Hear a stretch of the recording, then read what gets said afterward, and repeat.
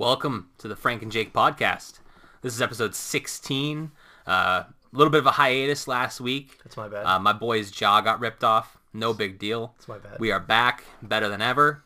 Gonna have a bigger podcast for you guys this week. A lot of stuff to talk about. Big week in football. Some basketball talk, and then obviously the fantasy football playoffs are on the horizon. So going to be implementing some changes to the pod on a weekly basis, and we will be getting into that now.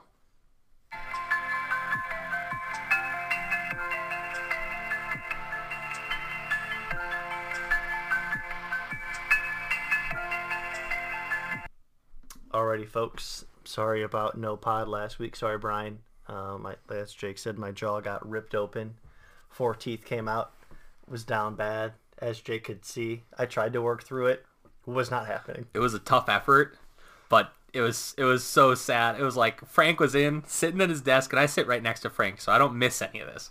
Frank's sitting at his desk, and somebody talks to him, and he's like, "Yeah, sure." You don't see his teeth don't move. It's like he's trying his best at ventriloquism. Yeah. It was awesome. We didn't get any takes off for last week. The Browns beat the Texans to get to 5-7, and then there was a glimmer of hope. Can the Browns win out? And the Bengals said, "Nah, that ain't happening." The Browns lose 23-10 in Cincinnati. Joe Burrow finally beats the Cleveland Browns. Took him long enough. Deshaun Watson played way better than his Texans game, that's for sure. Over 250 passing yards with the touchdown. But the Browns got nothing on the ground, and costly penalties. Kevin Stefanski is not a really great coach. They got outcoached, they got outplayed, and the Browns season's over. So from here on out, it's pretty much just see what you have with Deshaun Watson, get him right for going into next season, and that's the goal. If you win out, that's cool. If you lose out, it really doesn't matter at this point because you don't have your own first round pick. So let's get the offense figured out and kind of see what you have going into next year. Don't get anyone hurt. They just put JOK on the IR for the rest of the year, so he's done, and it's going to be kind of that time. So I got a question for you, Frank, that I want to pose. Yeah. What do you say to the people who are already pushing the button on Deshaun? They're already in panic mode. Oh, well, they're just, they need to relax. They just, like Aaron Rodgers said famously, relax. It's been 2 games. He hasn't played a year and a half. It's not like he got worse in the Texans game. He played better against a pretty good Bengals team. So you just calm down. Yeah. I would just say to pump the brakes. The Browns lost because they averaged 2.8 yards a rushing. Yeah, and as much as I love seeing him specifically have bad games, don't love seeing the Brownies have bad games. I'd love to see good quarterback play for that team. So I am with you though. I think it's way too early to call. We are talking about somebody who just took a 1.5-year break from football, who wasn't even allowed to participate in practices for 9 months. And when he last played, he led the league in passing yards. Yeah, so I'm definitely not hitting the panic button yet. However, I am cautiously optimistic if I'm a Browns fan still. I am excited to see the future, but I have my I have my thumb on the pulse of the organization, and I'm constantly looking to see what indications we might have that Deshaun is going to wake up, because if you don't see some flashes of life before the end, soon, not just before the end of the season, if you don't see flashes of life soon, there is reason to worry just as a fan. Although next year, even if he has a horrible end of this year, next year he's going to come back firing. It's similar to what I see for Russ this year, where he's having a really bad season. He's just an awful He's having a bad season. I don't expect this to be something that just carries into next year where he's this bad. I do. I think he'll have a bad season. I don't think he's ever going to be prime Russ, but I think if this past week showed us anything, it's that he's still capable of putting up a productive game. And right. I expect him to be more productive, and I expect the same from Deshaun coming forward. Well, Russell Wilson has never been as talented as Deshaun Watson. Fact. Totally agree. So let me just throw that out there, and then I told you could look up the first part of the year. I told you Russ is done. You did? He's over the hill. I think that is the reality for Broncos fans. But to circle back to the Browns, they got 4 games left here. I believe they played the Ravens, Saints, Commanders, Steelers. Maybe that's how the 4 finish out, and maybe in that order. And like Jake kind of said, just get the offense right. That's the big goal for the year. Don't get anybody hurt, and kind of see how the chess pieces lie out, and see what you have, because this is going to be the Browns' reality. They have no picks for the foreseeable future. They went all in on this quarterback. So that was the Bengals end of the Browns. Hope for anything, and we'll throw it over to Jake's pretty mid team, but it looks like he will be able to watch them next year. See, I was hoping you wouldn't say that because I'm taking that as a jinx. So, knocking on wood real quick, because right now the Patriots and the Jets have the same record. Patriots have the tiebreaker. They do. Frank, the Jets go on to play the Lions, Jacksonville, then Miami, or then the Bills, and then Miami. Yeah. The Patriots They're going to lose to Josh McDaniels. play against McDaniels this week. Write it off as a dub. McDaniels, worst coach in the NFL, worst coach in NFL history, in fact. Blew that game to Baker. He is... Okay, let's do the McDaniels rant, because it was going to happen anyways. Josh McDaniels is an embarrassment to NFL football. Not only is he incapable of coaching an NFL caliber football team, he is also incapable of winning a game against a starting quarterback named Baker Mayfield, who has played for a team for 2 total days. Not even a full 2 days, just 2 days. Like, Baker Mayfield repeated the exact same thing that Tom Brady did against the Saints. One of those players is Tom Brady. One of those players has been on 3 football teams this year. I think that's all you have to say. Well, Tom Brady sucks. One of those players is the greatest quarterback of all time. No, that's not Aaron Rodgers. One of those players is Tom Brady. So, yes, McDaniels is a total, complete, utter disappointment to the sport of football. He does not deserve to have a job in the NFL. He doesn't deserve to have a job in high school or college either. At best, I would give McDaniels a job coaching a Pop Warner football team. You could potentially convince me into allowing him to be an assistant coach for a Division III high school football program, at best. He is the laughingstock of the league. He is the laughingstock of the world. Currently, right now, I imagine I could walk into China, pluck a random person out of China, say, hey, Josh McDaniels, what are your thoughts? And they would say, fuck that guy. Josh McDaniels smells like trash. He coaches like trash. He's got a bad football team. They're unmotivated. They can't win against a crap football team that should be a 4-win football team this year, and is sneaking out wins against them because Josh McDaniels does not know how to coach a game. So that's my Josh McDaniels rant for the day. Yeah. I sincerely hope he comes into the game this week with the same amount of motivation he came into the game this past week, because then, if that's the case, Patriots are guaranteed to win. Well, circling back to your Patriots, they got a Mickey Mouse win when Kyler Murray got hurt. Yeah, I feel, hey, needed it. Prayers up for Kyler Murray. As annoying as I find him to be, the Trae Young of football. Yeah, I do hope that he has a quick recovery and comes back to football, because it's a better league when he's in it. But back on the scheduling side of things, so Patriots play the Raiders this week. Then they play the Bengals. L. Then they play the Finns. L. Then they play the Bills. L. So yeah, we might have the tiebreaker against the Jets right now, but the Jets are looking like 2-2, and the Patriots are looking like 1-3. So if that occurs, I am going to be watching. I'm going to be picking a team next year. I don't know who it's going to be. I won't pick the Browns because I already do pay attention to the Browns. I got to pick a new team to ride with next year if the Patriots don't finish over the Jets. All I need them to do is tie the Jets record, because then they have the tiebreakers. That's all I need for them to finish with the same record. So prayers up for Jake. If you want to donate money to the cause, feel free to donate money to my Venmo. I'm not going to turn it down.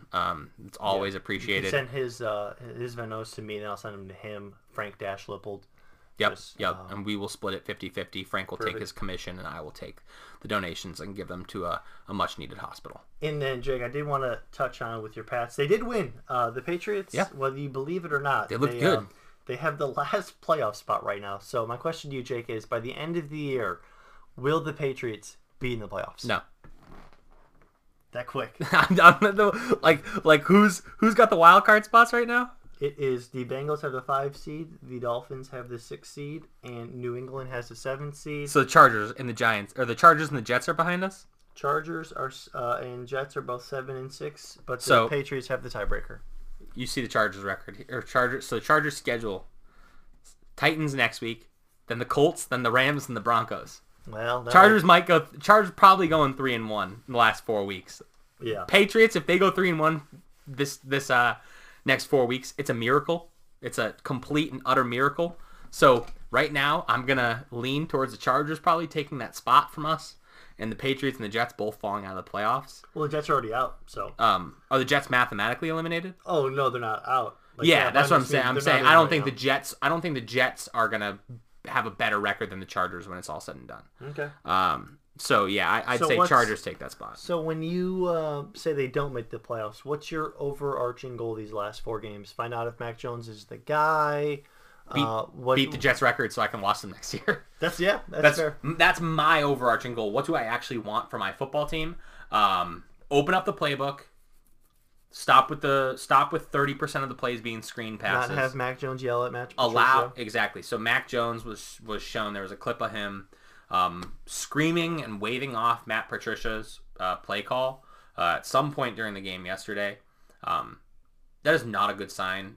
So if you ever watched Patriots football for 20 years, as much as I dislike Josh McDaniels had a fantastic relationship with his quarterback. Him and Tom Brady seemed to be best friends.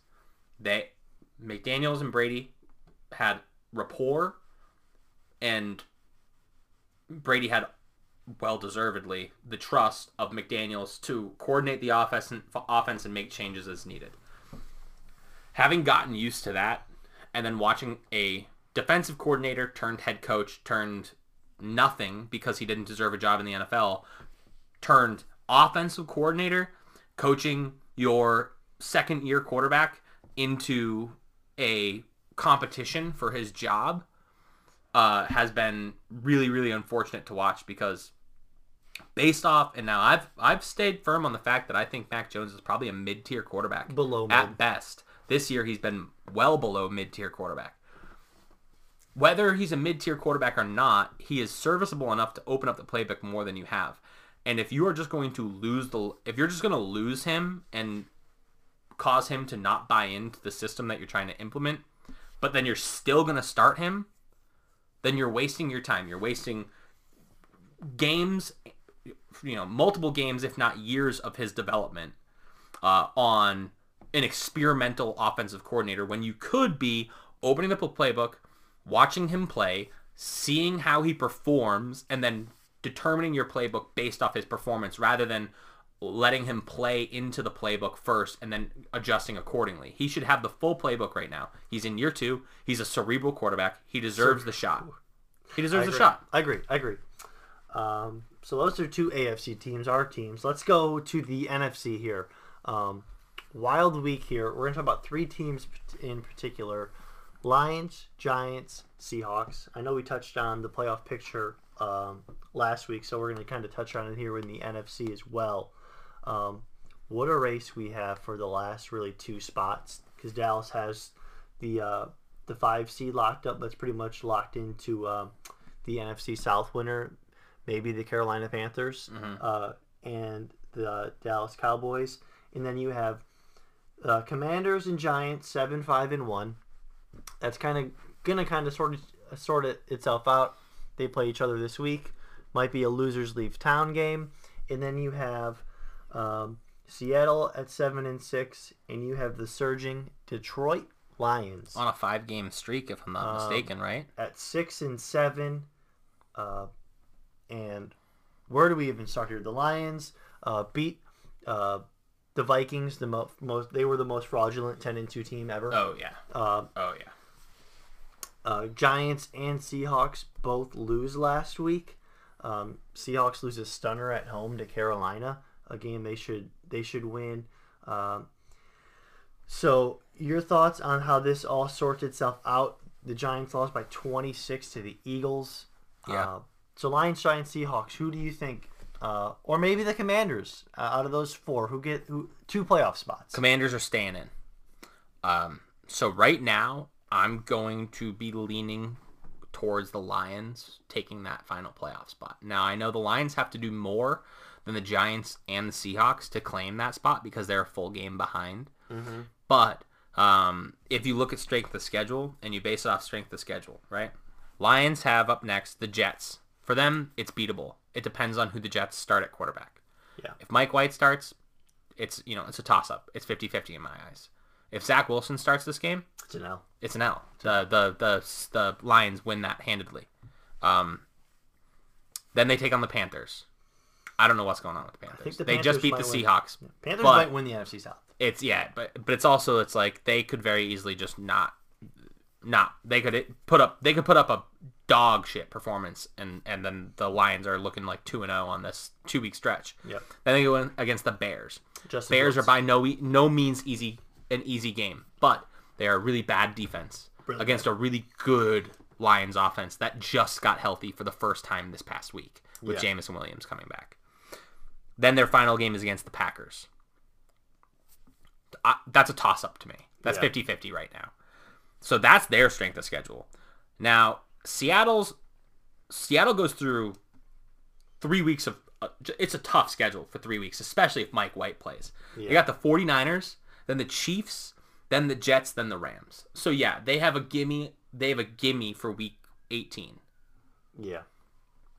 But other than that, though, do you see them coming out 2-2 in that schedule? Well, in that scenario, them blowing this last game to the Panthers really hurt them a lot. Really hurt them. Because even when you look at Washington and the Giants, I think Washington will win the game so that they get the last spot. But if Washington were to lose, they have the Niners, Browns, Cowboys. That's certainly not easy. That potentially you could look at that as 4 losses. And then you have the Giants as well. Obviously, Commanders, big game. At Vikings, Colts win. At Eagles, Eagles might be resting everybody. Yeah. So I think it will be the Commanders in that last spot. Really, I mean, I have no idea. Yeah, so I think honestly, personally, I think Seattle probably just based off strength of schedule and how they've been playing recently, Seattle's probably my least favorite to take that final playoff spot, even though I want them in it more than any of those other teams. Yeah. I would love to see Geno make it in. It's just He didn't write back. it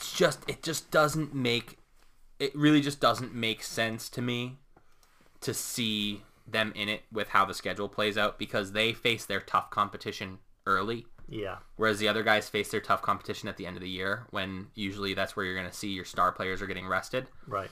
So, Yeah, gun to head, I'm going Washington and I guess the Lions. okay, so we're on the same page. I thought it was going to be Seattle until they blew that game. Yeah.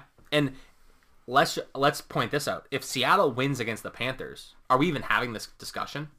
We still might. They still play the Jets, and they're probably going to lose this week to the Niners. Yeah. But if they beat the Panthers this past week, Right. all they have to do is Win finish two and 2-2 two. and they are locked. Unless Right. somehow the Giants went 4-0. Right, because you To finish, you 'cause gotta Detroit look couldn't because pass them. it looks like 10 wins might get the last spot, maybe 9. But if Washington or the Giants, granted, unless it's a tie again, Oh my god, could you imagine they tie again? someone's gonna be at 8 wins. Someone's gonna get the 5 seed, the 6 seed, excuse me, is gonna have at least 10 wins, and then the 7 might be a tiebreaker and or 9 wins at worst. So it's gonna be one of those guys getting eliminated because of that tie. yeah, or it might That help would them, be- or that'd be tough. it screws the Seahawks. So we'll Yeah. see. We'll see how it goes. We both have the Commanders and Commanders and the Lions. Lions. Yeah, and I think that's probably the most logical decision. Yeah. For both of us to make, just because of how the schedule is, and just And how they're playing. knowing the NFL and how Dan Campbell's kind of got these guys humming right now. And we had two different segments here. We can pretty much morph because it's the same game. Brock Purdy, Mr. Irrelevant. First ever Mr. Irrelevant start, and he beat some awful wash quarterback. It's sad to see him overthrow everybody.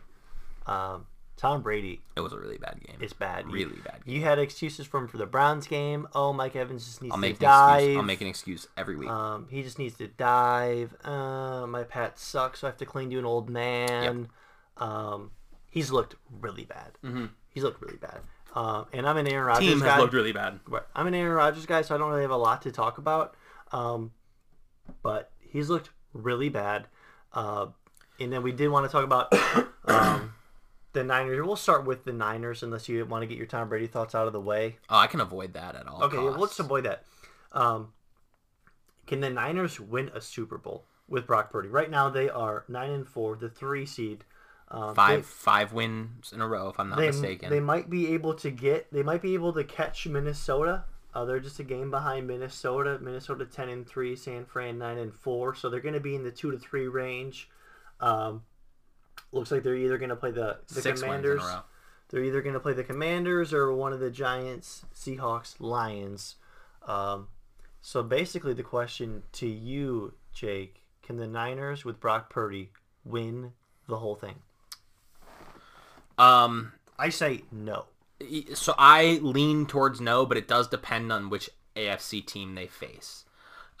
If they face there. Yes. So if, let's say, potentially they make the Super Bowl.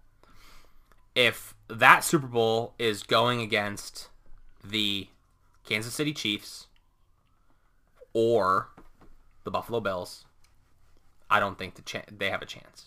I don't think I throw the Bengals in there as well. And the Bengals. I would agree. If any of those top 3 teams are in it, I don't think they stand a chance against them. The defense is great, but all 3 of those teams have solid defenses. With Debo being hurt. Yeah, that is a big factor too. Huge.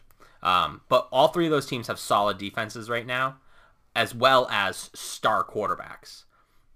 I can't wrap my head around them losing to the team that has the best defense in the league, yes, but a quarterback who is totally unproven, except for a game against the GOAT.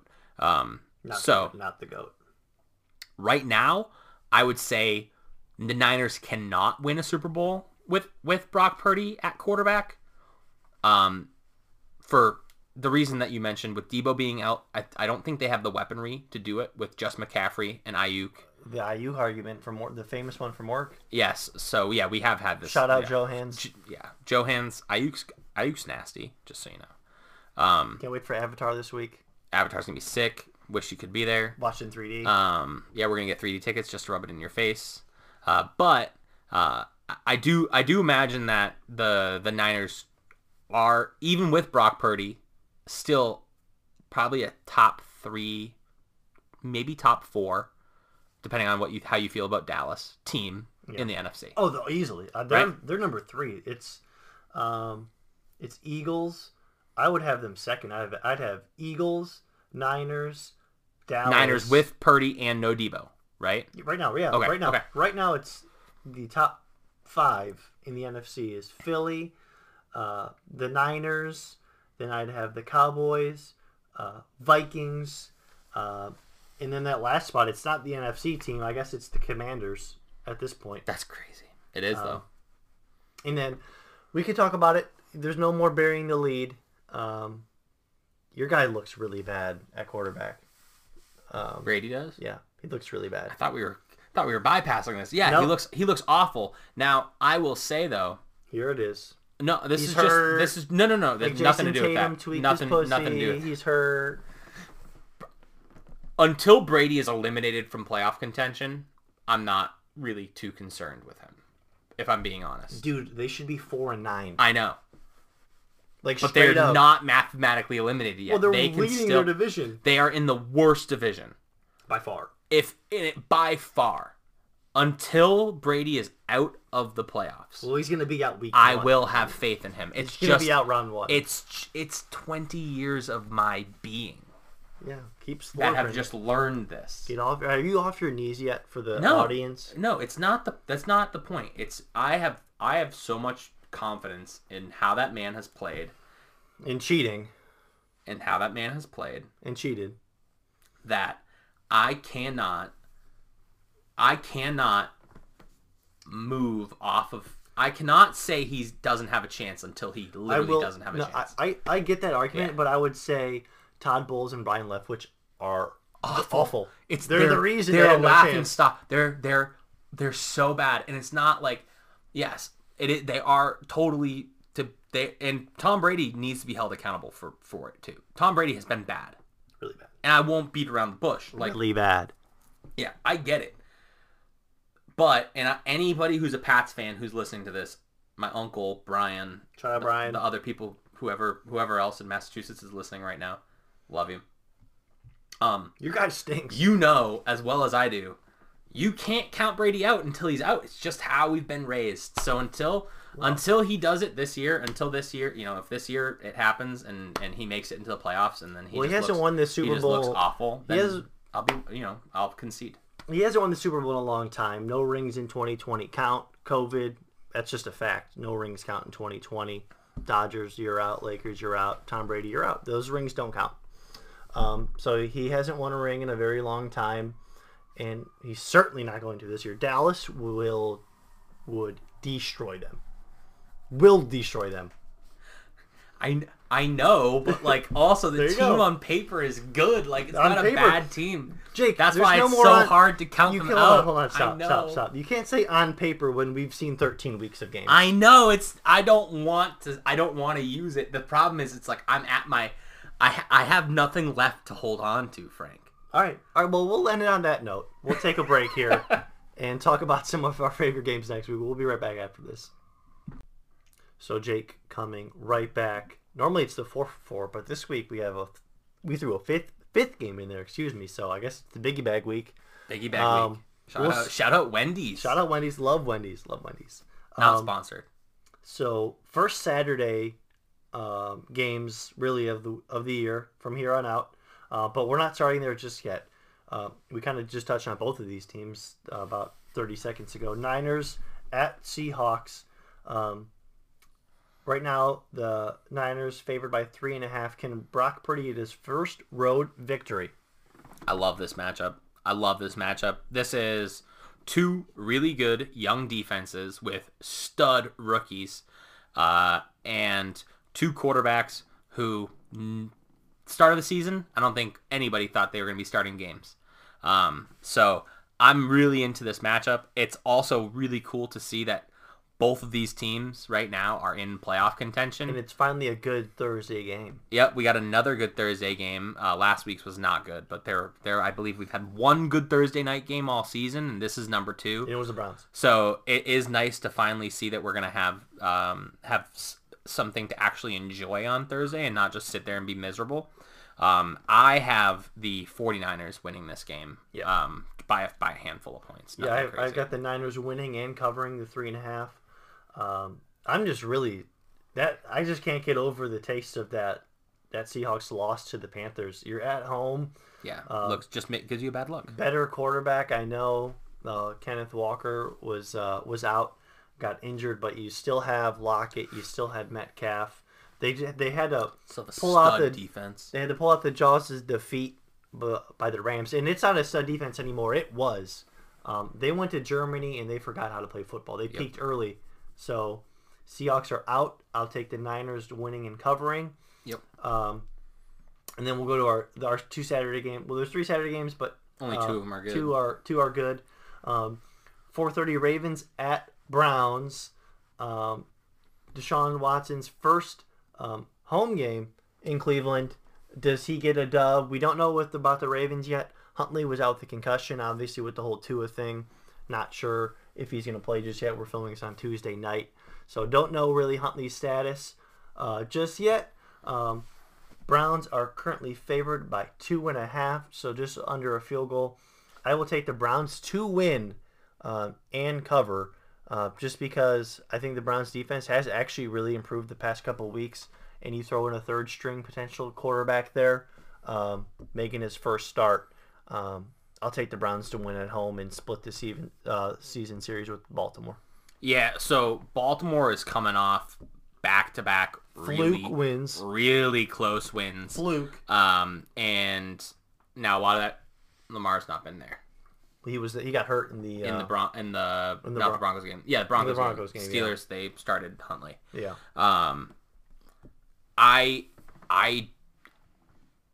both the teams they barely beat are not really good football teams. Small hands. The Browns are better than the Steelers, and the Browns are better than the Broncos.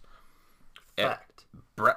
Browns are going to come out with an offense this week. That's one thing those other two teams could not provide, and the Ravens barely beat them. This is a Browns dub in my eyes. Now, a lot of that's going to depend on quarterback play. Yep. If Deshaun just plays like ass, if he just doesn't wake up at all, then obviously you're not going to win that football game. Counterpoint: Nick Chubb, Myles Garrett. That was actually the point I was about to bring up. But how much does quarterback play matter when you have Nick Chubb at running back? If Stefanski comes up with a good game plan for this, which he hasn't been doing lately, he's been having some bad game plans. If he has a good game plan for this game, and we can just see no turnovers from Deshaun Watson, you have yourselves a win, Browns fans. Yeah, even if Lamar was there, I think I still would pick the Browns. I do like the Browns in this spot, so I will take them to win.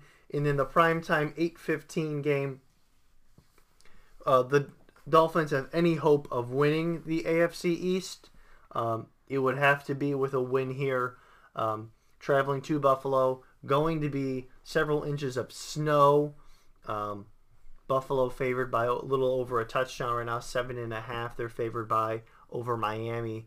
So the question is to you, Jake: do the Dolphins cover the 7.5, or is this a Bills blowout at home? So this is going to be a Bills blowout, just because of the weather. This is a weather game. If this is played in Charlotte and the weather is just going to be neutral, then Dolphins have a fighting chance. I don't think they're going to be able to play in this cold. And then to build on your point about the potential for the Dolphins winning out the division, I don't see it being possible. Just based off their strength of schedule. So the Dolphins go against the Bills this week. Then they have the Packers. Then they have the Pats, and then they have the Jets. Well, yeah. Chances are you're going 2-2 over that schedule. Well, they have an automatic win against the Pats. Sure. Yeah, beating the Jets. But we can, if you want to give them 3-1, sure. But if you want to give them 2-2, I would say they're probably going to go 2-2. The Bills, they have the Dolphins, the Bears, the Bengals, and the Pats. They're going to beat the Pats. They might beat the Bengals. The one seed's really up for debate. This is how I see it. If the Bills lose the game against Miami has to win out. Right. They have to win out. If Miami loses this game, it's a wrap. They can't win. They can't get the one seed. It's just won't. Not even the one seed in the division. The division. Sorry, I meant first place in the division. But they'll be out of contention for that. Well, absolutely. So. Their only hope would be winning this game because they already beat them once in Miami. But with the weather, with Josh Allen, I mean, it's not like Miami's never played in the cold before. These players have played all over in college, so it's not like it's their first time ever seeing snow. I do think this will be a close game. I do like the Dolphins to cover the 7.5, but ultimately the Bills winning. I agree with that. Yeah, I mean, you just said it was a blowout. Make up your mind. You just said this was a Bills blowout. Yeah, this is what you just said. Oh, just because of the weather? Yeah, you need to make up your mind. 7.5, do they cover or not? 7.5 point spread in the snow. That is a hard line. It's not. Dolphins. No. I'm gonna say Bills win. They win by 8 or more. Okay. All right, that's fair. That's fair. So we little difference there, and then we have the Fighting McDaniels facing off against the Fighting Belichick's. Hilarious game. In Las Vegas, the Pats are... This is the battle of the coordinators. Patricia versus McDaniels. The Pats are actually favored by 1 right now. They should be. See here on a Tuesday. They should be favored by 15. This Baltimore Raiders or this Baltimore Raiders. This yeah. This Vegas Raiders team is a This guy. complete and total joke. Worst coach team in the NFL. So you're taking the Pats. That I'm was taking the easy. Pats, That yes. was easy. Not a question for me. I will take the Raiders. I'll take the Raiders. The Pats with the Cardinals / Raiders 2-game stretch, they got their freebie with Murray getting hurt. I'm going to take some regression back. Raiders win at home. Still Devontae Adams. Derek Carr is still a good quarterback. It's just, can Josh McDaniels get out of the way? To be determined. But I will take the Raiders at home. And then the last game, loser leaves town. Oh, such a good Sunday game. night football. 7-5-1. The Giants versus the Commies. The Commies favored by 4.5. Biggest home game in Commanders history as the Commanders. Yeah. As of now, who wins the game on Sunday Night Football with Chris Collinsworth and Mike Tirica? All right, so I have the Commanders winning this game. At home, it's just they are in a more favorable situation for the win. They have been playing cohesively for what seems like 6 weeks now. Yep. Whereas the Giants, I've seen the absolute opposite. Giants started up 7-1. They've lost 4 in a row. With the tie. Well, 4 in a row and tie. 4 in a row and have tied in that 5-game span. I can imagine that the Giants are going to put up a good fight in this game. But I do think the Commanders' defense gets the better of them over the course of the game. And then this is where I see the difference being quarterback play. Yeah. They're a better quarterback plays for the Washington Commanders. Right. They also have a better coach, I think, right now. Yeah. Dable, as great as he is, and I do think Dable is a really good coach, he's been off. He's been coaching himself out of games the last few weeks. Been kind of scheming things differently than he was at the start of the year. I know a lot of people caught on to their trick with the offensive line where they were stacking 3 on one side, or stacking heavy on the right side, and then slacking off on the left, and then also letting Saquon kind of work in the open space on the left side. The plan they figured it out. So week 8, it was figured out, and so far since then they haven't been the same team. So right now, Commanders win and cover. I like the Commanders as well. Simple fact: Chase Young is back, and I like the fact that the Giants, when they last played, it was on the 4th. Commanders just had their bye week, so they were able to really deep dive with that film, and they're still preparing for the same opponent. Yep. And at home. Yep. Under the bright lights. So for that fact, I will take the Commanders to win and cover, to really hold serve and hold down that the 6th playoff spot there in the NFC. Yep. So we'll be right back after this with Jake's recapping the dumpster dive for the year. Jake's dumpster dive. We're here to put a bow on it. What a season it was. We did every week we were here except we missed last week. Yep. Way to go, Jake. Which really wasn't a big, huge week for dumpster dives. It was not a ton of availability on the waiver wire anyways. So what we're going to do here is touch on Jake's best picks. Yeah. Best picks of the year. We're gonna go 5 picks with 2 honorable mentions. Give the weeks they were out. And hey, if you just started listening to the pod in week 12, week 13, this is what you missed out on. You can get ready for next year. So Jake, do you want to start with honorable mentions, or do you want to start with your number 1 pick? I'm going to start with the honorable mentions. Honorable mentions. The floor is yours. So, our 2 honorable mentions are going to be quarterbacks. Quarterbacks being a safe... There's the cough. Always happens. Quarterbacks being a safe position in the NFL for point scoring. It is kind of hard to totally flop on a waiver wire ad with a quarterback, especially if you give it time. If you're on a week-to-week basis, sure, sometimes they're going to flop. But over a sample size, it's very rare that a quarterback isn't worth picking up unless we're talking about bottom 10 quarterbacks in the league. Yep. So, honorable mentions. Justin Fields. He was an obvious pickup for most people. If you didn't pick him up after his first week of performing, then you were looking for him after his second week of performing. So if you were smart like me, you got him after his first big week. If you were slacking and you didn't think he was going to repeat it, then you don't watch football enough. Yep. You don't know ball. My second option is somebody who I actually gave pretty early on. I believe it was week 5 that I gave this pick, but to go and grab Jared Goff. So this is 3 games before they go on to a 5-game winning streak. Yep.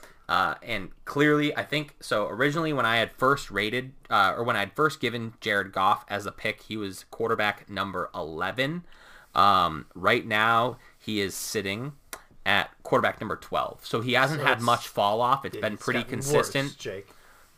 Yes, because he had a really bad week against the Giants in that he put up a stinker.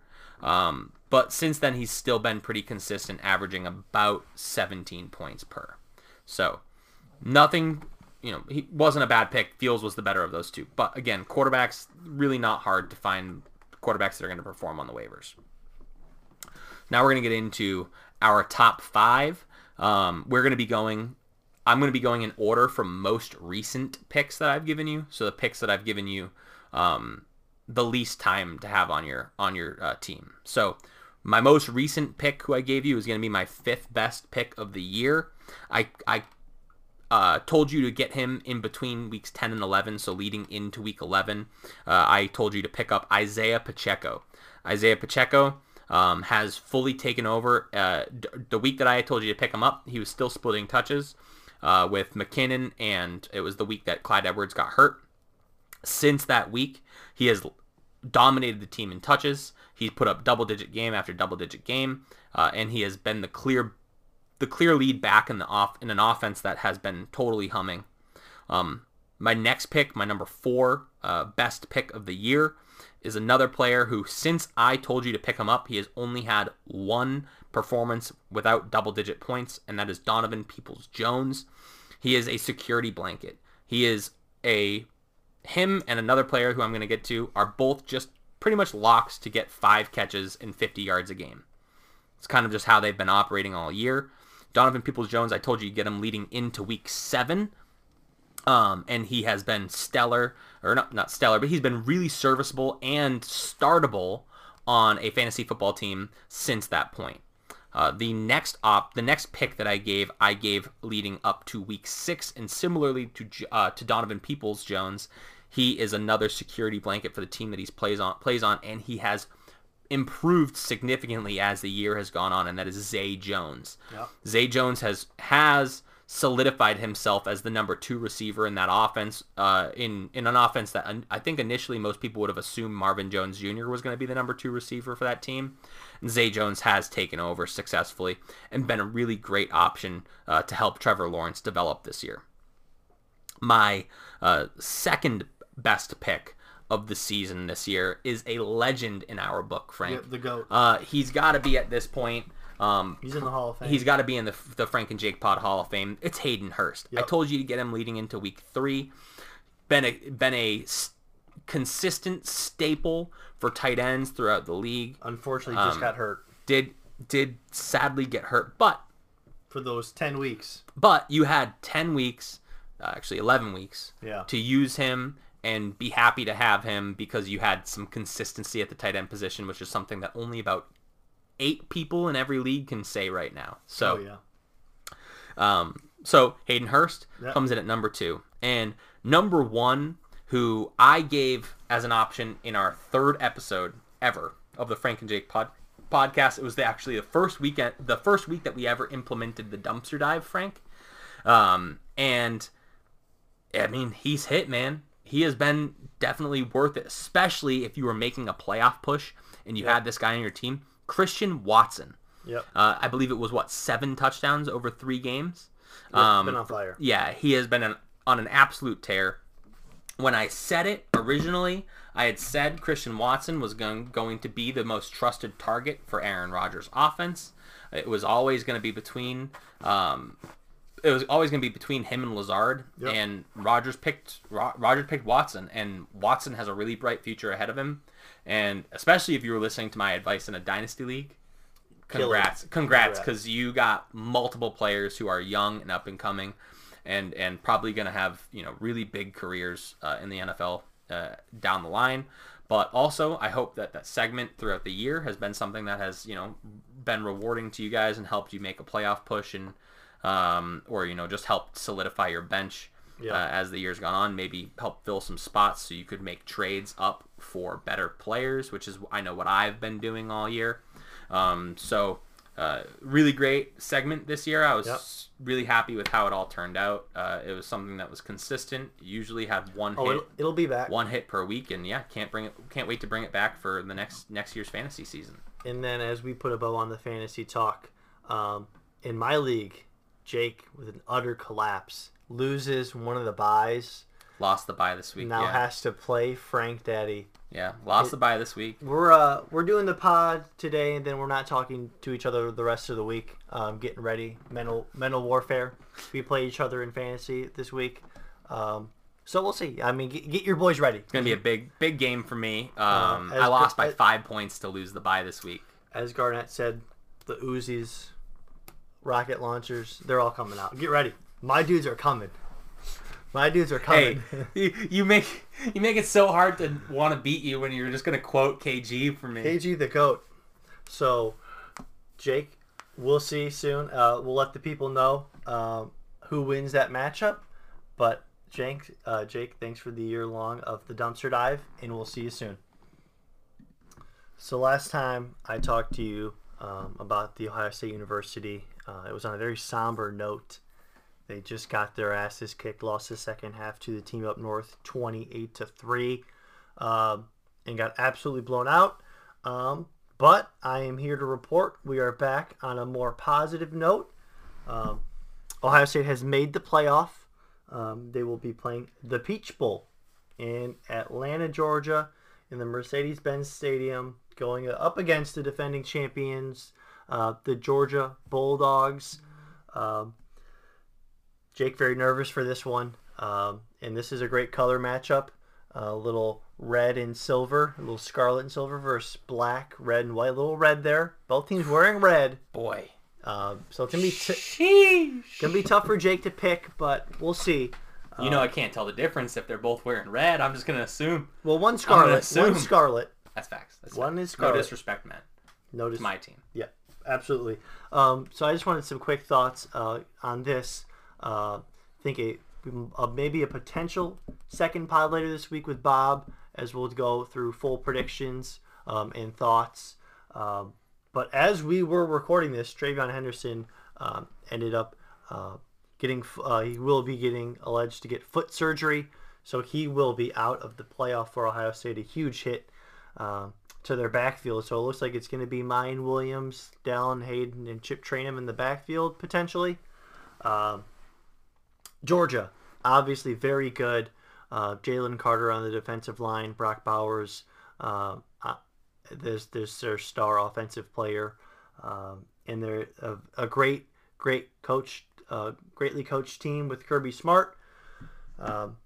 So we'll see how it goes when it comes to the matchups. Really looking at Marvin Harrison Jr. The only person that can stop him is the guy calling the plays. Shout out Ryan Day. Shout out Democratic Day. Really hoping he calls a good game for the Buckeyes. And just really excited, not for just this game, bowl games in general. A lot of really good games starting actually really soon.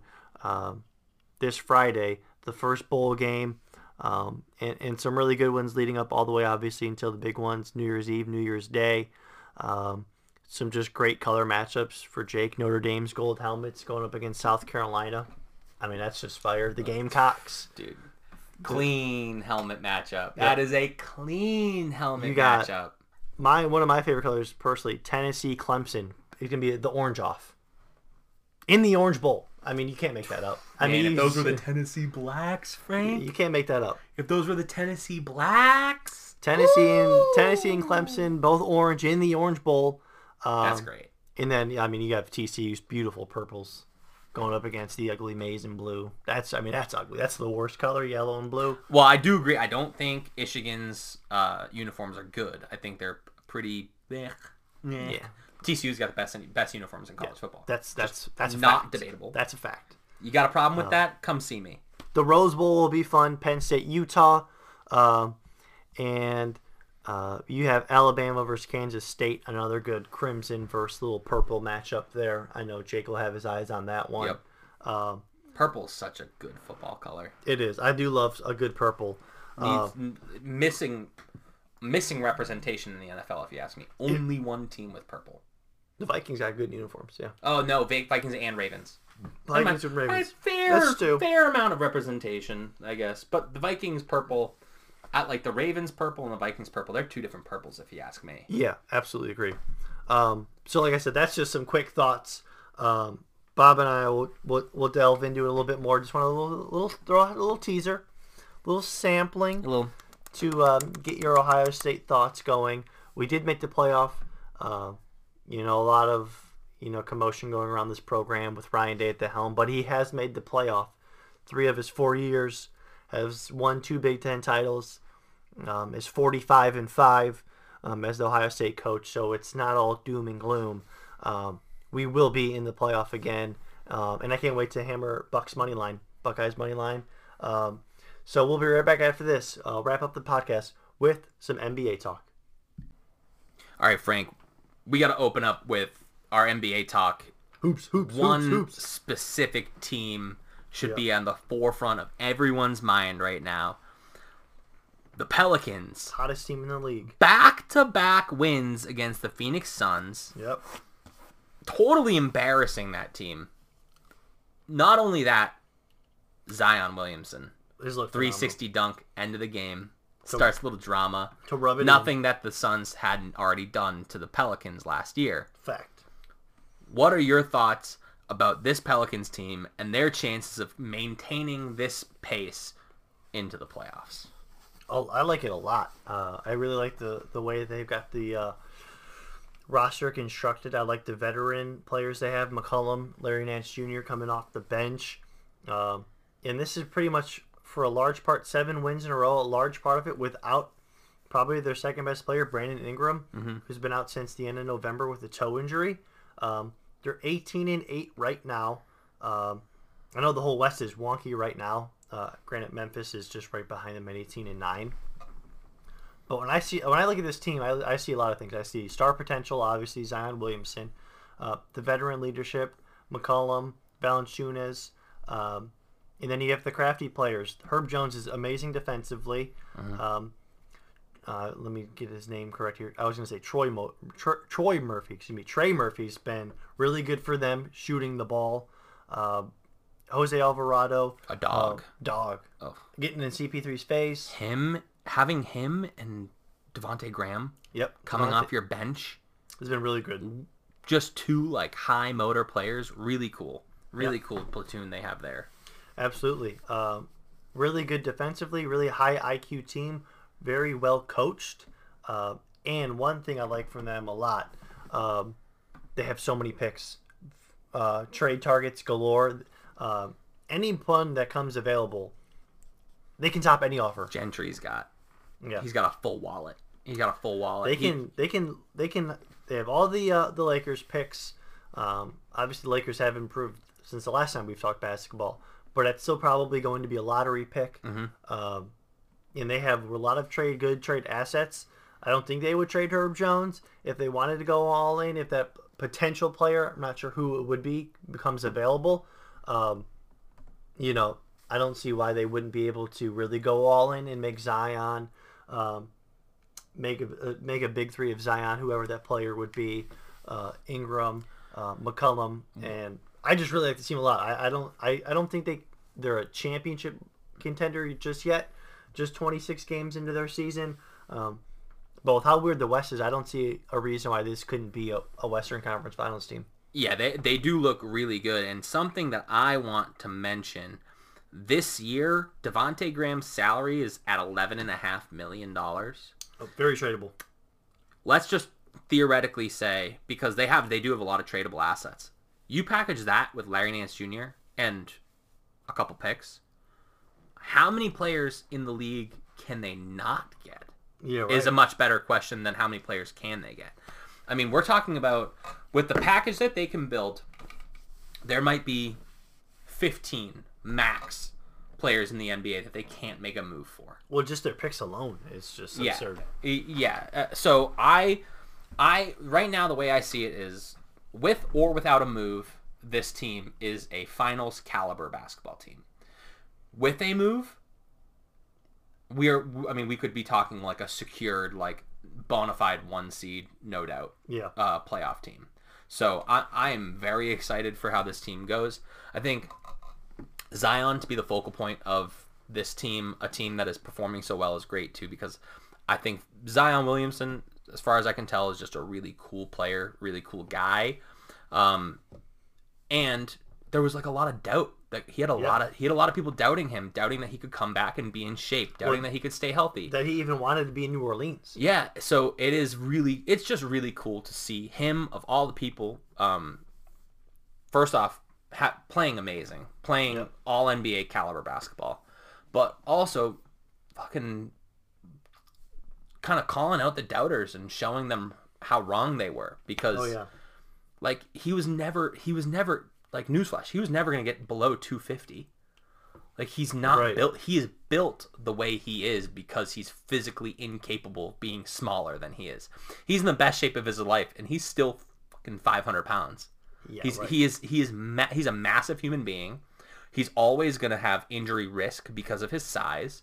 And if you can work around that and appreciate his greatness, then you can see how fun this team is to watch and understand how much hope you should have as a Pelicans fan, knowing that your core is young and hungry. Well, Zion, just looking at what ESPN has listed, Zion, 284 he's built like a truck. 284, and we're talking, he probably dropped 15 pounds in fat from the offseason. Oh, the memes were wilding out. So it is cool to see Memphis, currently the number 1 seed. Pelicans. I said New Orleans. You said Memphis. Oh, Memphis, excuse me. You're close. A half game off. I'm a half game off. Memphis with the 6-game winning streak right there as well. But any final thoughts on your Pelicans? No, just this team was always going to be deep. They were always going to run, and they were always going to have the capacity to do something like this. But I thought there was going to be more competition in the West than there is right now. So the fact that they're seizing the opportunity and actually doing it just kind of shows how professional this young organization is. So let me ask you this last question on the Pelicans, and we can move on to AD and Embiid. So they've played 26 total games. They're 18-8. Zion has played in 21 of those. Does Zion hit 65 games played this year? Yeah. And I don't even want to risk speaking into existence that he doesn't. Yeah. Right now he looks healthy. He's always going to be a risk. Yep. Right now he looks healthy. If you're smart, you're seeing your seeding right now, and you're saying, you know what? With how our team is playing, we can afford to manage Zion's playtime a little bit against the crappier teams. A little bit closer. Yeah, because you know you're good enough to make it to the playoffs, right? Oh, absolutely. That's not a doubt. You know you're good enough to secure home court advantage. That's not a doubt. Do you really care if you finish 1 through 4 seed? You might. So as a Pelicans, like, if you're a Pelicans player or Pelicans fan, you probably want that 1 seed because you've been out of this forever. And it's a great home crowd. It is, and it's a great city. It's just a great sports city. You probably want that 1 seed, yeah, but do you want to risk your playoff hopes in total over that 1 seed? No. If you are going against any bottom 10 team right now, and it's a game that you can afford to only play Zion 30 minutes or less, you have to do it. Yeah. You have to do it. Especially with how your whole team is playing, where everybody's scoring efficiently right now. Let your young guys come in off the bench. Let them play a little extra. It's worth taking the risk, and it's worth potentially losing the game if it means that you have, you know, an extra 3 games of legs from Zion when playoff time comes. Yeah. So Yeah, absolutely agree. So yeah, definitely be smart. Be smart about his playtime now while you still have the ability to. And then the MVP race early on, it looked like your guy was. He's fallen off the last 2 games. He's fallen off. We were not even going to bring him up. But kind of like the big man stretch. Joel Embiid has played phenomenal. He dropped a 50 bomb. AD had that 55-pointer against the Wizards. And like multiple 38-point games. As you're a huge Lakers fan, obviously, you had him with a better record than the Suns. Mm-hmm. When we first talked, I think they were like 2-10. Yep. They're still 11 and 14, right? A lot of they might be 11 and 15. Okay. They did just win their last game, but still on the outside of the play-in, looking in. Really, we'll start with the let's start with the Embiid side of it with Philly. Embiid currently has the 5th best odds for MVP. But this latest stretch he's went on, he had a great game against the Lakers. I believe he had like a 20-point first quarter. Embiid, what have you seen from him really kind of carrying the load with Harden being out? And Philly's getting back up to, they were in the play-in and they're all the way back to the 5th seed right now. So Embiid carrying the load is the exact thing that scares me. What have we come to learn every year that Embiid has been forced to play at this caliber? He doesn't finish the season healthy. Well, except last year. But he got robbed of an MVP. No, I'm not going to say he got robbed of the MVP. He did not get robbed. Jokic absolutely deserved it, but Embiid also deserved having it. Embiid played MVP caliber basketball. There was just one player that played better than him. Correct. So, my fear is you're going into almost a season and a half of having a fairly healthy Embiid who has been available to you more than what you've grown accustomed to. They've played 26 games. He's played, what, 11 games this season? He's played, they've played 26 games, and he's played in 18 of them. Okay. So, this is more games played per season than what you've grown accustomed to seeing from Embiid up till last year. For him to maintain a MVP caliber pace, he has to play 65 games this season. Well, he's averaging 33 and 10 right now. Yes. For almost 2 blocks a game. He's been playing great. Really good. Especially with Harden, has only played a dozen games. Maxi's only played 15. That's been a really good team, and they're only going to get better as they get healthier. They obviously do need to get Maxey back to really have their big three, but he's going to be out for some time. Harden's just getting the back of being their point guard, really. Actually, currently playing. They're playing the Kings right now. Yeah. Light the beam. Embiid's already got 16 points. Well, there you go, live on the pod. 16 on 4 for 5 from the field, 8 for 9 from the free throw line. Yeah. So he's already getting the line a ton. Yep. They are a minute into the second quarter. Yeah. Just so you fact check that. Yeah. Not even a minute into the second quarter. But I've liked what I've seen from the Sixers lately. They almost had that humongous collapse again. They did collapse against the Lakers, but pulled it out in overtime. That was Tales from the Couch with Frank, with his poor Frank with the wisdom teeth was watching that game. I've liked what I've seen from that big man from the East. Anthony Davis, though, Jake, on the Western Conference. LeBron's missed games. AD had just recently got sick. He got the flu. But right before that little flu stretch when he left the Cavs game early, boy, he was doing good. Yeah, so I'm not going to make this segment about Russ, but this is just a stat. Here we go. So since moving Russ to the bench to be the sixth man, they are 10-10. So nothing crazy, nothing to write home about. Mid. 500 team with Russ on the bench, though.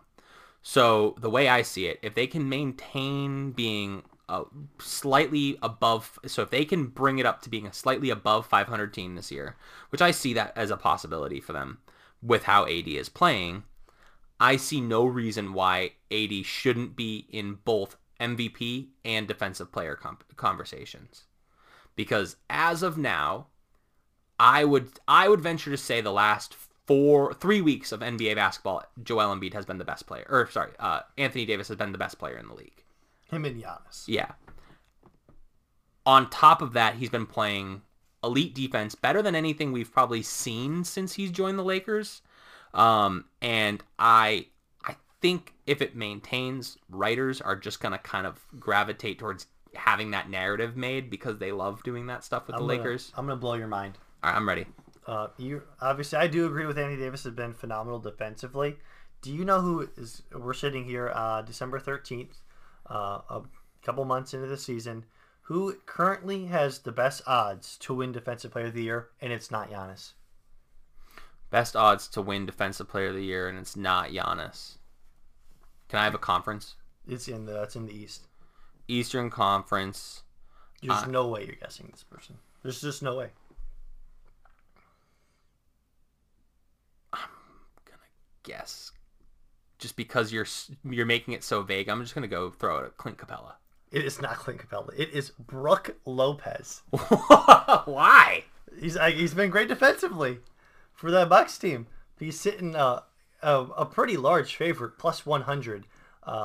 Really? Your guy Anthony Davis. You can You can find him at plus 2,000. That's not. Yeah, it's not awful. It's not so he's in the top 10 of odds. But it's also a bad first half of the season for them. Just that kind of shocked me, and I knew you. That is Brook Lopez. No. That's why I was like, when you made it sound so bad, I was like, it's got to be a bad defender. So maybe it's Clint Capella. Clint Capella. It's not. He's a bad defender. That's what I thought you were gonna say. A bad defender. No, Brook Lopez is a good defender, so that doesn't really shock me. But for him to be getting that much credit right now is crazy. So what he's averaging I know his box score doesn't mean much, but 16 and 6. He's playing. Let's see how many minutes per game he's playing right now. So he's playing 31.5 minutes per game. So he's right on the cusp of where if he starts to play less, he's going to knock himself out of contention. Well, it's just games played. So he's got to hit the mark. Yeah, no, I know. But they're like, if you go and if you're playing 26 minutes a game, they're never really going to give you the shine on it. Well, they're not going to do that. If he can maintain 31, 32 minutes a game, then yeah, I see that actually being a possibility for him winning, which would be hilarious. Obscene for him to have gone to being a defensive liability on the Nets to now a sniper as a great scorer, as a sniper, to being a 3-point sniper and defensive player of the year. It would be absolutely. I mean, that man he was a horrible defender. He was an amazing offensive rebounder and a great inside scorer. And one of the guys who changed the game. He really genuinely changed their game. Changed his game. Possibly more than anybody that we've ever seen. Well, I won't go that far, but it's putting me on the spot. I mean, we can think about that later and maybe bring that up. We can use that as something for next time. But that's something I'd have to think about because when they last played the Cavs, he was lighting the Cavs up from 3, and he was a menace in the paint. So it really doesn't shock me a whole lot.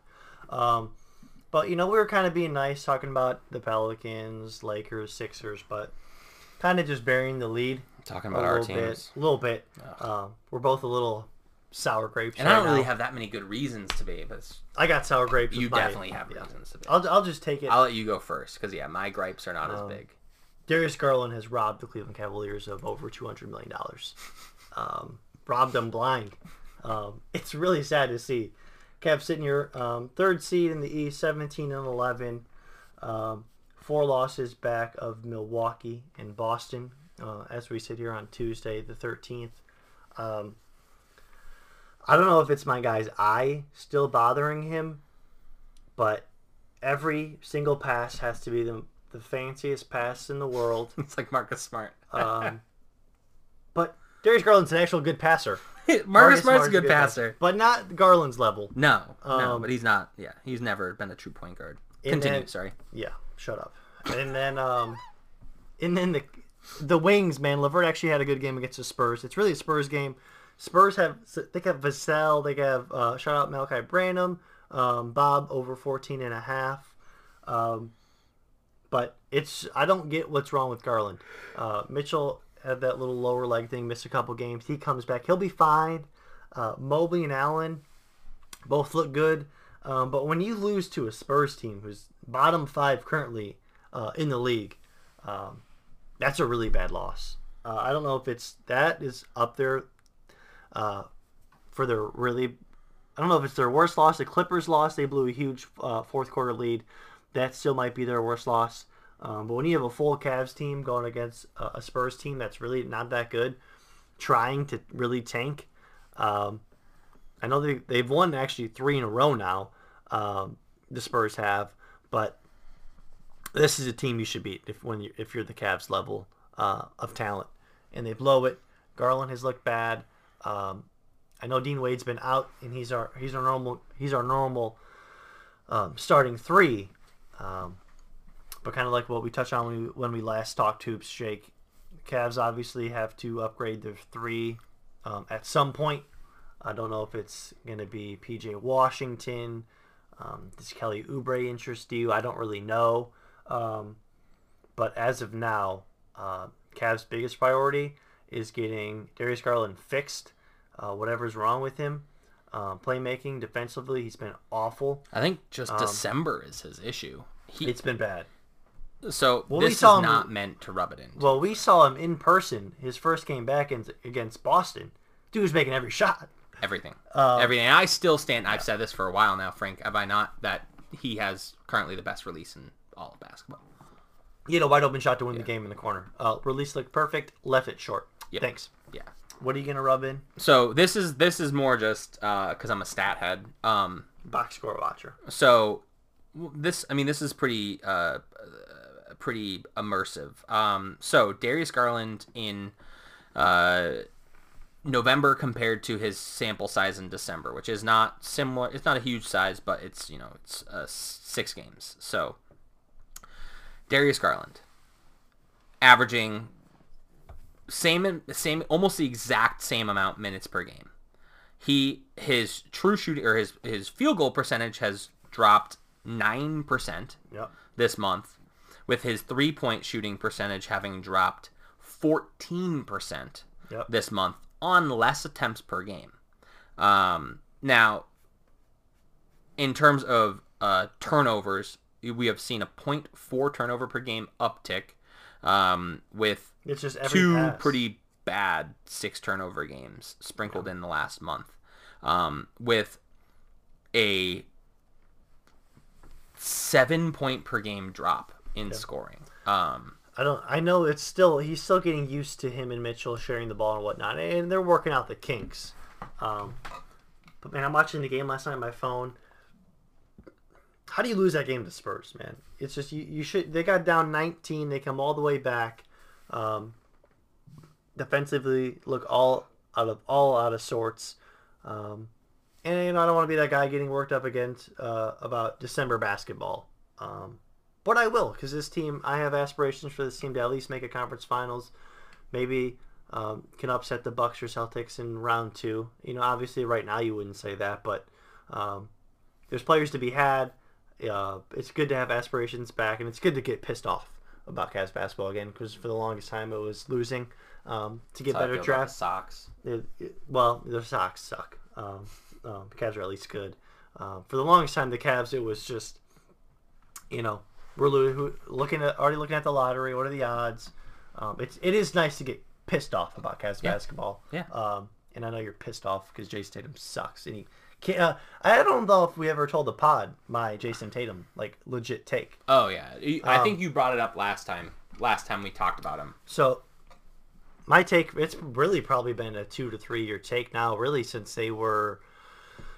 We sent them packing. He brought it up prior to the playoffs last year to me.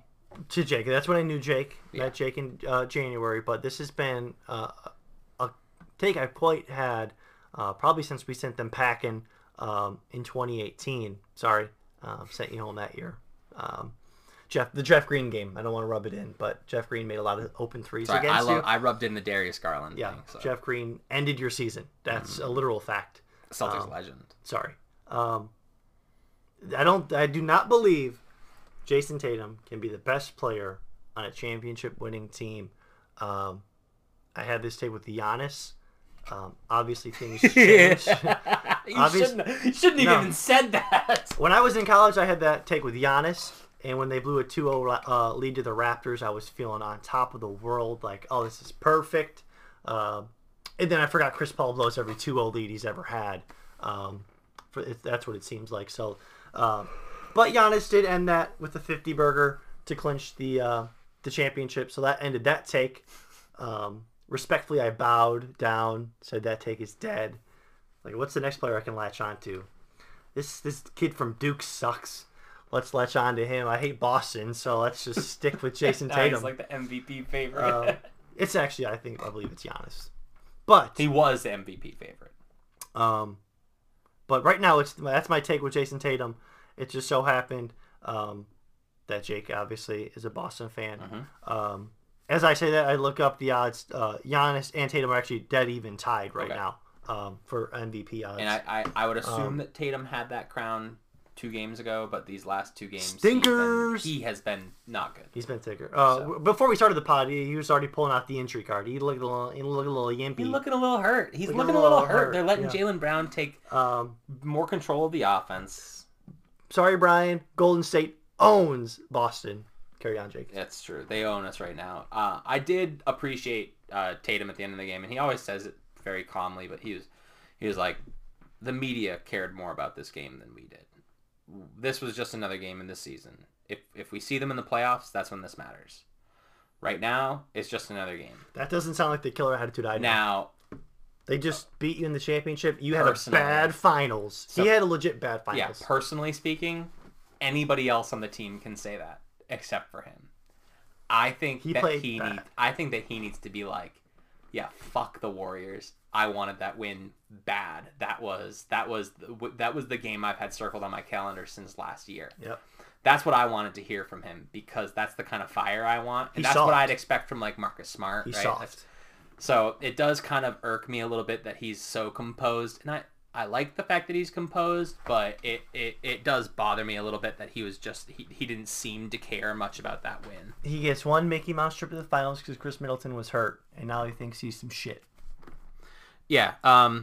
So I was saying earlier to Frank that Dodgers my question. Tatum.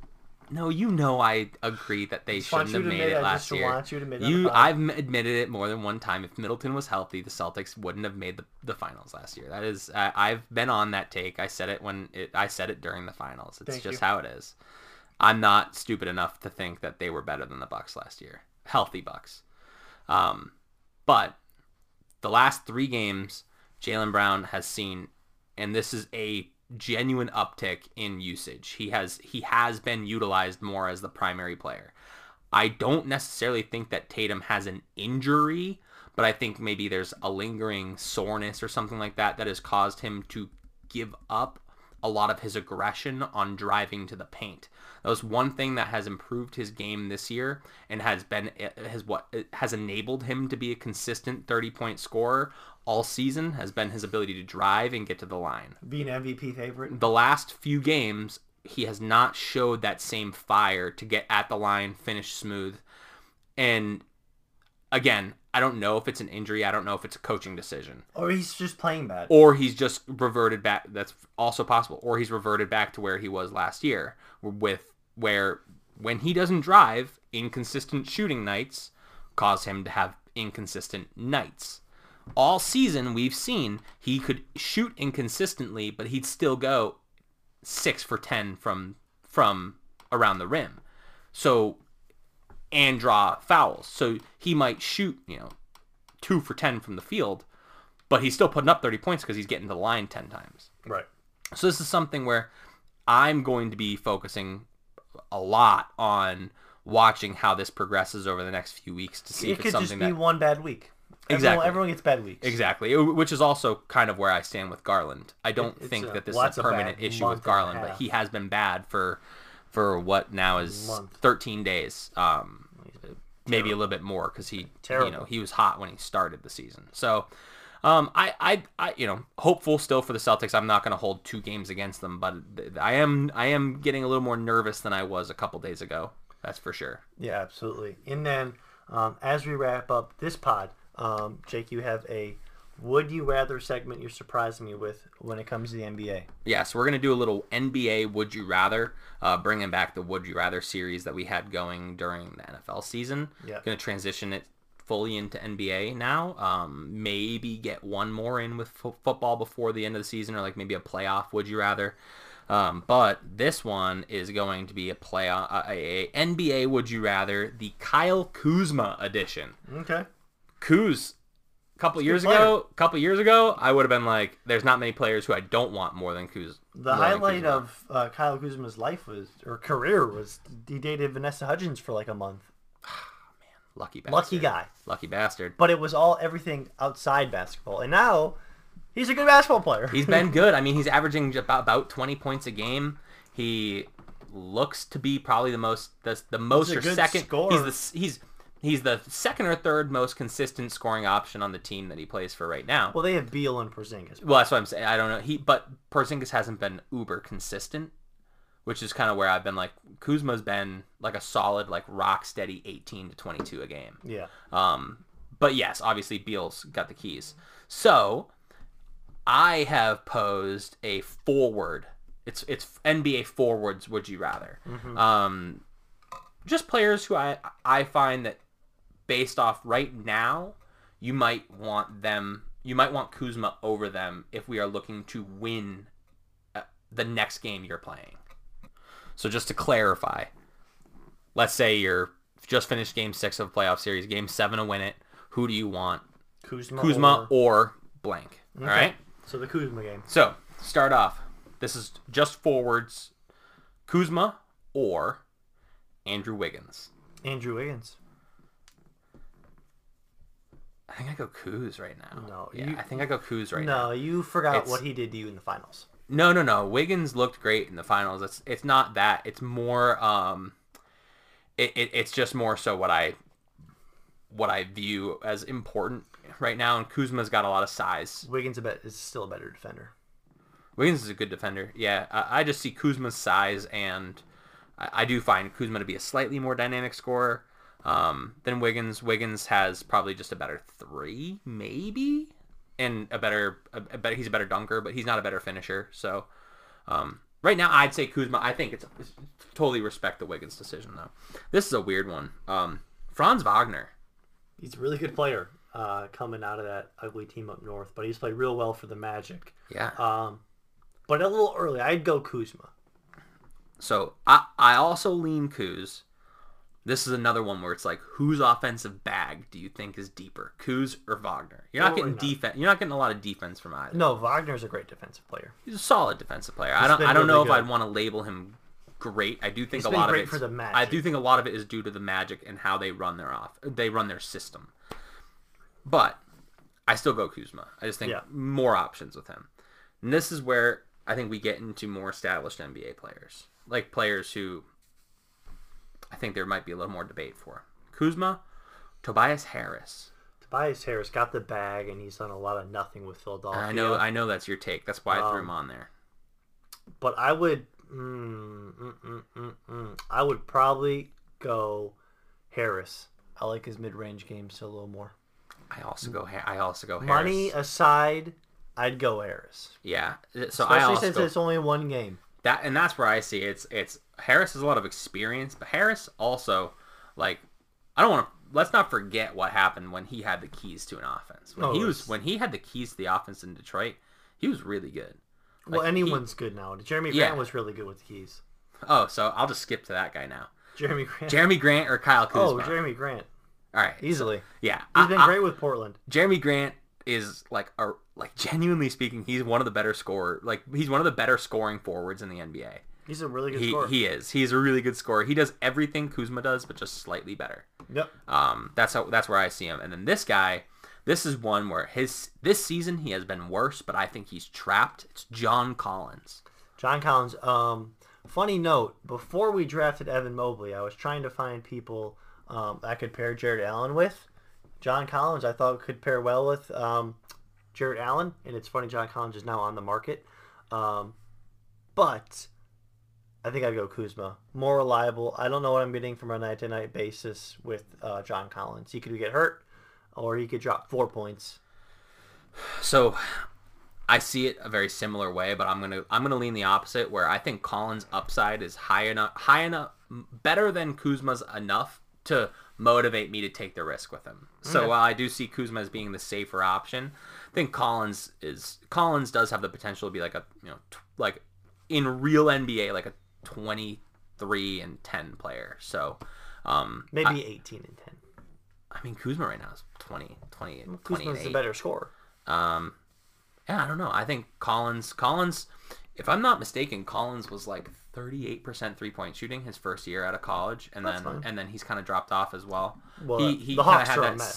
he had a similar trajectory offensively that Jaren Jackson had, where he was really good year one, and then it just kind of fell off. But I would run Collins on that. Just I see more upside from him.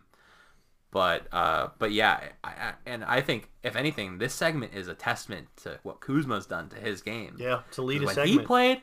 When he played with the Lakers, people were like, "Get this guy off this team. He is bad." How is he the one taking Vanessa Hudgens on dates? Unreal. Yeah, that too. Unreal. He's got the Riz. Yeah, he does. He got sure the does. Riz. It's a fact. So as we wrap up here for the week, any highlights you wanna touch on before we go away for the week? Not sport related. Avatar. Thing. So Avatars this week, huge For the guys. That's a big deal. Huge for the guys. Gonna probably carve out 3.5 hours to go and view that on Thursday with my guy here. Yep.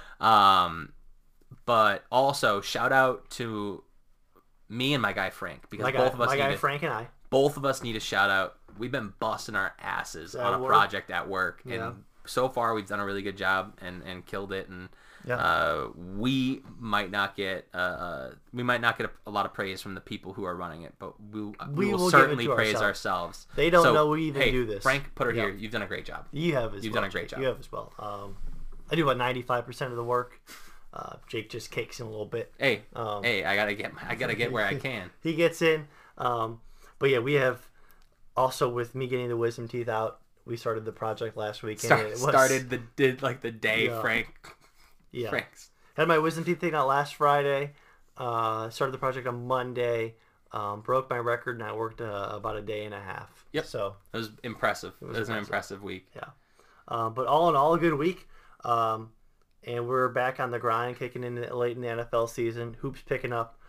Jake, we're about to do a NBA TikTok link. What's the TikTok page? FJ Pod.